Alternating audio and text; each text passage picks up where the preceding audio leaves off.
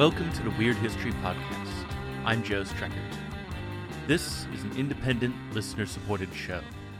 To support it, go to weirdhistorypodcast.com. There's this photo of Gerald Ford I really like. Well, mainly Gerald Ford's dog, but it's important that Ford is there. Ford looks tired in the photo. He is sitting at the Resolute desk and is reading something, but he doesn't look interested. Ford wasn't a popular president, and honestly, if he and I met, we probably wouldn't agree on much, or even like each other. But in this picture, I feel bad for him. It's very much a heavy is the head that wears the crown kind of image.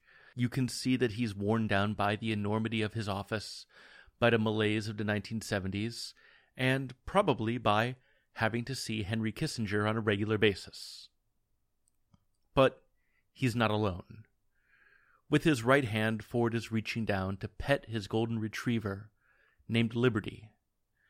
Liberty, being a dog, is blissfully unaware of any of Ford's or America's troubles. She's smiling with a big doggy grin and is delighting in the gentle hand of her human. A sunbeam plays across her face, and while Ford looks heavy and defeated, she appears to be sweetness and light. And she is a very good dog. Oh, a very good dog. Oh, Liberty, hello, you're a very good dog. Yes, the picture humanizes Ford, and Liberty is only one of dozens of presidential pets that we know of. All but two presidents, James K. Polk and the guy we have right now, Donald Trump, have had pets. By the way, apparently those two guys, Polk and Trump, are alike in a lot of ways. They both admire Andrew Jackson, they both don't care very much for Mexico, and they both apparently share a common disdain for cute, fluffy animal friends. But enough of them. They're terrible. We're not talking about them. We're talking about cute, fluffy animal friends. And going down a list of all the presidential pets would make for a prohibitively long podcast episode, where I just listed off dogs and cats and horses and the rest of it, so I'm not going to do that. Instead, I'm going to hit the highlights and offer a few superlatives and awards for various Oval Office animal buddies. And one note, a lot of presidents have received animals as diplomatic gifts from other countries. Teddy Roosevelt, for instance, was gifted a lion by the Emperor Menelik II of Ethiopia. In general, I'm not going to list those animals, with one big exception. Those animals that were gifted to presidents as diplomatic gifts usually lived out their lives in zoos as opposed to the White House. For these awards, we're talking about actual animals that lived with presidents and were real-life animal companions to the chief executive. I'm also going to make one mention of horses. Horses aren't really pets, but they're also kinda not pets. I have never owned a horse. I don't really know how horses work. I am a city person. Anyway, I want to get the horse shout-out out of the way first, with an award for Best Presidential Pet Name. That goes to Ulysses S. Grant. Grant named his war horse Jeff Davis, as in Jefferson Davis, as in the President of the Confederacy. While Ulysses S. Grant was fighting and winning the Civil War, he named his mount a non-human creature with animal intelligence who obeyed him unquestionably after his enemy. And that's kind of a cool thing to do, so good on you, Ulysses S. Grant. And I'll bet Jeff Davis the horse was probably way better than Jeff Davis the person. Best other presidential pet name goes to James Garfield. He named his dog Vito. Best other presidential pet name, though, goes to Benjamin Harrison, who owned 2 possums, or, if you like, opossums. The possums, or opossums, were named Mr. Reciprocity and Mr. Protection. At the time, protection and reciprocity were 2 big principles that the Republican Party was publicly trumpeting, and Harrison named his weird pet trash marsupials after his party's big marketing talking points. So that's kind of neat. Also, back in the 1890s, people apparently had possums, or opossums, as pets. Benjamin Harrison, in addition to having weird marsupial trash things as pets, which, by the way, I am 100% in favor of. I used to have pet rats and they were great, is also our last president to have had a beard. We haven't had a bearded chief executive since 1893, and as a proud beard haver, I think that's a shame. But more on pets. Worst presidential pet names goes to Lyndon Johnson. Lyndon Johnson had a somewhat colorful personality, but one area where his personality lacked any color at all was when it came to beagle naming. He had a pair of beagles, whom he simply called him and her. These are highly uncreative names, and I don't really understand why you would do this to a pet, to just give them placeholder pronouns as opposed to colorful names. Pet names are a great opportunity for creativity, to have a weirdly named family member. My cat is named Zergling. My wife and I are his overlords. But Johnson had these beagles named him and her, and at one point Johnson caused something of a controversy by holding him up by his ears on camera. Dog lovers from across the U.S. let Johnson know that you really shouldn't do that. You really shouldn't grab a dog by their ears and hoist them up and make them pose for a photograph. Johnson apologized, but he also said, quote, "I've been pulling him's ears ever since he was a pup, and he seems to like it," unquote. Not a good look, LBJ. Not a good look. Most dubious pets. That award, of sorts, goes to Andrew Johnson. Andrew Johnson is best known for being one of the U.S.'s worst presidents. He's a big part of the reason why Reconstruction went all cattywampus, and he spent a lot of his time mollycoddling the old Confederacy and reversing a lot of the good stuff that happened during and after the Civil War. And his impeachment was probably very well deserved, but we're not talking about that. He didn't have any pets in the traditional sense, but he did apparently feed mice he found in the White House.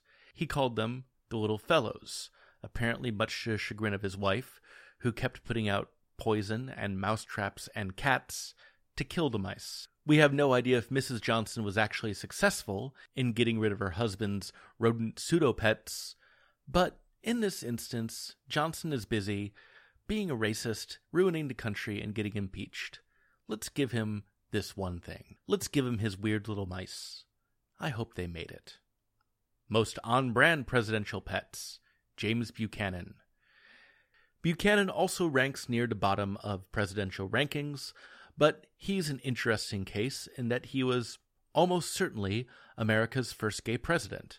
So there's that. But he also had a very presidential pair of pets in that he had literal bald eagles as his pets. The eagles were a gift from a family friend, and they didn't live with him in the White House very long. Apparently the eagles didn't much care for the area around Washington, D.C., so Buchanan moved them to his home in Pennsylvania, where the eagles had room to fly around on his property and lived in a birdhouse on Buchanan's back porch. But still, he was a president. He had pet bald eagles. He had America birds as a pet. That's pretty cool, honestly. Best presidential cat person. That award goes to Abraham Lincoln. Lincoln loved cats because he was smart, and cats are great. He had several. He was known to sometimes feed them with forks while at dinner, which Mary Todd found embarrassing, which she shouldn't have, because that sounds cute and adorable. He also frequently brought home stray cats and fed those. Mary Todd Lincoln referred to her husband's habit of finding and rescuing errant felines as his hobby, and Lincoln frequently battled with depression and found his cats to be a source of great comfort during times of stress. One admiral, David Porter, reportedly overheard Lincoln say to his pet kitties, quote, "Kitties, thank God you are cats and can't understand this terrible strife that is going on," unquote. And earlier when I was talking about animals humanizing people in power, that right there is what I was talking about. Abraham Lincoln, in the midst of one of the worst periods of America's history, getting a bit of comfort from petting cats. Lincoln also had a cat named Dixie, and once said that she was smarter than my whole cabinet. I don't know if that was supposed to be an insult for his cabinet or a compliment for his cat, but it works both ways. Lincoln wasn't limited to just cats, though. He was bipartisan. He also had a dog named Fido. I've mentioned this before, but that's a great dog name. It means faithful. So, the next time you hear or see a dog named Fido, don't think of it as generic. Think of it as a name reflecting one of the best qualities of doggos, and realize that that dog is named after our 16th president's dog, and that's not nothing. So, special award for a pet well matched to its president's personality goes to Andrew Jackson. Now, getting into Jackson's whole deal here would be a lot, but he seems to have been a pretty unpleasant person, both personally and politically. He was in several duels throughout his life and is one of the few presidents that we know to have personally killed people. Plenty of presidents have killed people, but, usually they use armies or airplanes or whatever to do it. Jackson is one of the only presidents to have killed people, with a gun he was holding and pulled the trigger on. He also was, responsible for expelling the Cherokee from their homes in Georgia and the surrounding area, and that whole Trail of Tear things, that's on him. So, not great. But he also had a parrot, which he apparently taught to swear. The way people found out about Andrew Jackson's swearing parrot was that the foul-mouthed fowl was at his funeral for some reason. And during the solemnity of Jackson's funeral, the bird began saying bad words and had to be removed. It seems totally appropriate that Andrew Jackson, a guy who really liked violence, would teach his bird to swear. That seems kind of on brand. Unfortunately, I really tried to find this out. No one recorded what swear words the bird actually said at Jackson's funeral. We don't know what choice cuss words were uttered by the animal, but I really hope that they were like archaic old-timey ones, like balderdash or poppycock or something like that. Moving on. Best attempted presidential pets goes to Martin Van Buren. In 1837, Kabul al-Said, the Sultan of Oman, decided to send a president to Martin Van Buren for his inauguration. The Sultan, apparently, was really good at giving gifts because Van Buren absolutely loved what the Sultan sent him. He sent 2 fuzzy, cute apex predator babies, a pair of tiger cubs, and Van Buren fully intended to keep the tigers as pets in the White House. Congress was not okay with this.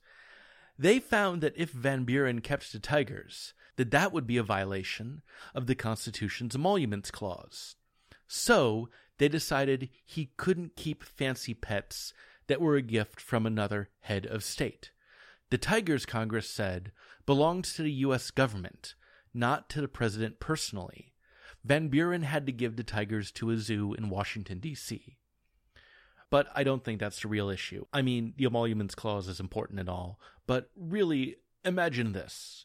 Imagine if congressmen back in Van Buren times had to go visit the White House for some kind of negotiation, and they're there, and sitting across from them is the President of the United States, flanked by a loyal pair of pet tigers, and he's petting them like, he's a Bond villain or something. Imagine that. I imagine many members of Congress were, and that's not something that they wanted to behold. The Emoluments Clause to the rescue. All right, award for most pets. That goes to Calvin Coolidge. Now, I know what you're thinking. You probably thought Theodore Roosevelt was going to have the most pets. TR did have a lot of them. He gets the silver medal in the pet hoarding event. Bonus, Roosevelt seems to be the only president to have owned a lizard. he also had a snake.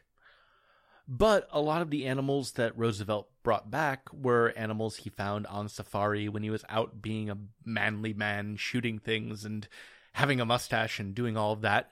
And most of those animals that he brought home ended up in zoos. They weren't companion animals that lived with him in the White House.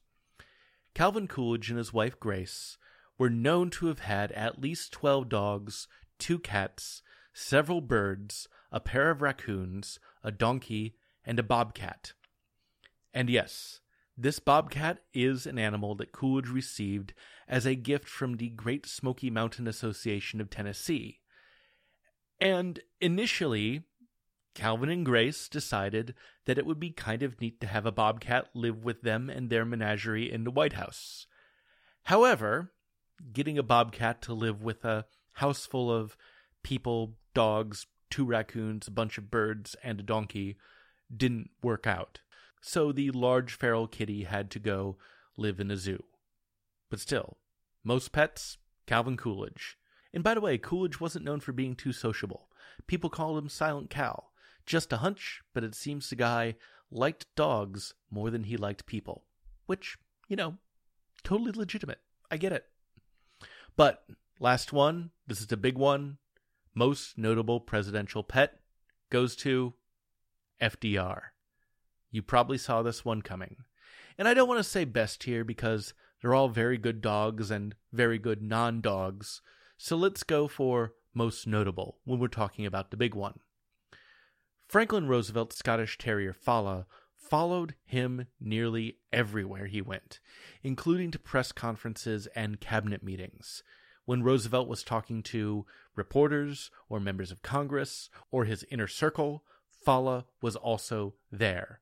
That little dog was privy to so many state secrets during World War II. And imagine that today. Imagine the president coming out, doing a press conference, and his dog is just kind of hanging out at the podium with him. Imagine Obama coming out while petting Bo and giving a press conference like that. Imagine Bill Clinton doing a press conference while he was holding Socks the cat and just having a cat the whole time. They just don't do that anymore. But apparently Roosevelt did. His dog was just nearly always with him. Fala was also the subject of a minor scandal. Some members of Congress accused Roosevelt of abandoning his dog on an Alaskan island and then dispatching a U.S. Navy destroyer to go and fetch the abandoned Scottish Terrier. Roosevelt shot back at these accusations in a speech where he said, quote, "Those Republican leaders have not been content with attacks on me or my wife or on my sons. No, not content with that, they now include my little dog Fala. Well, of course, I don't resent attacks, and my family don't resent attacks, but Fala does resent them.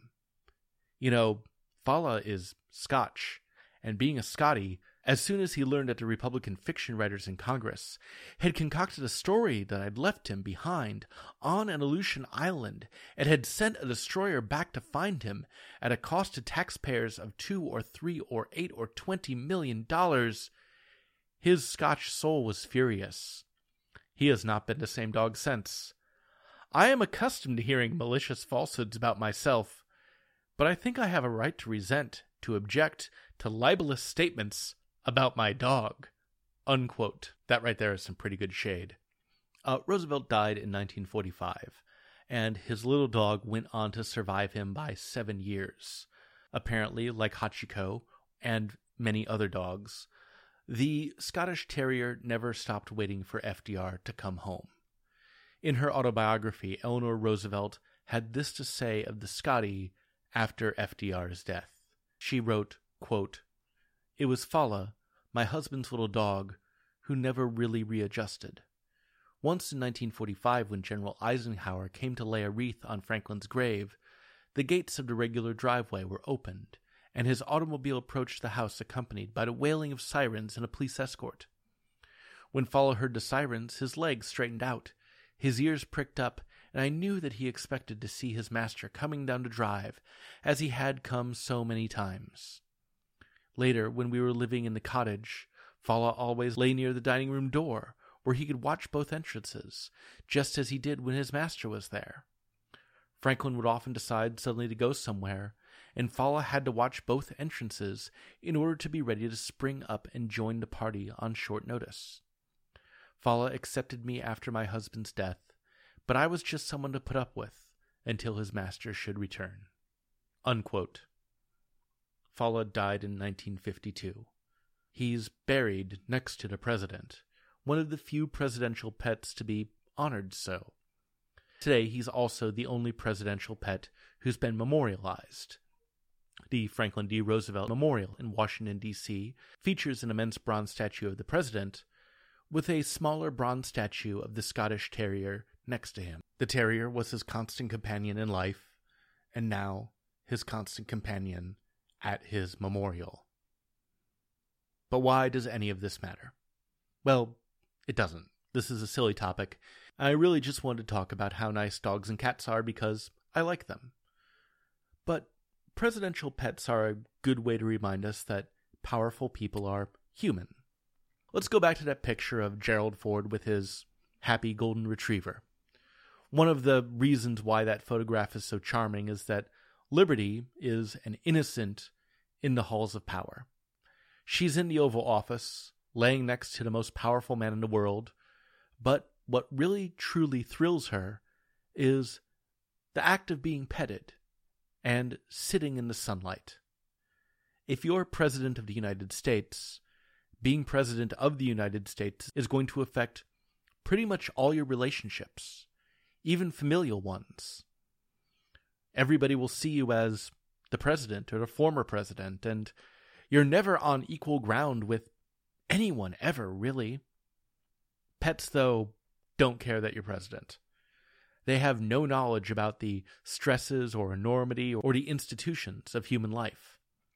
For dogs, cats, horses, possums, their humans are merely their companions, no matter their station in life, and no matter what is happening in human events, be it war, strife, or economic malaise. For Liberty the Golden Retriever, Gerald Ford wasn't president. He was just her guy. And I can see how that small freedom from power could be liberating for Gerald Ford. That was one relationship where he could just be a person. That dog only saw his humanity. That dog didn't see anything else, and she loved him for it. Here's something great, though. You don't have to be president to experience that.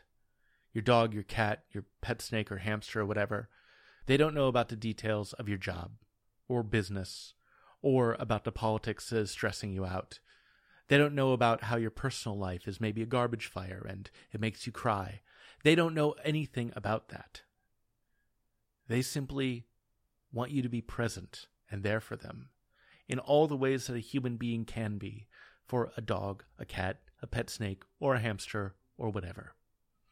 That is one of the major joys of having a pet, be they presidential or otherwise. This, as always, is a listener-supported podcast. We are supported by all of you every month, and if you wish to become a monthly supporter, go to weirdhistorypodcast.com.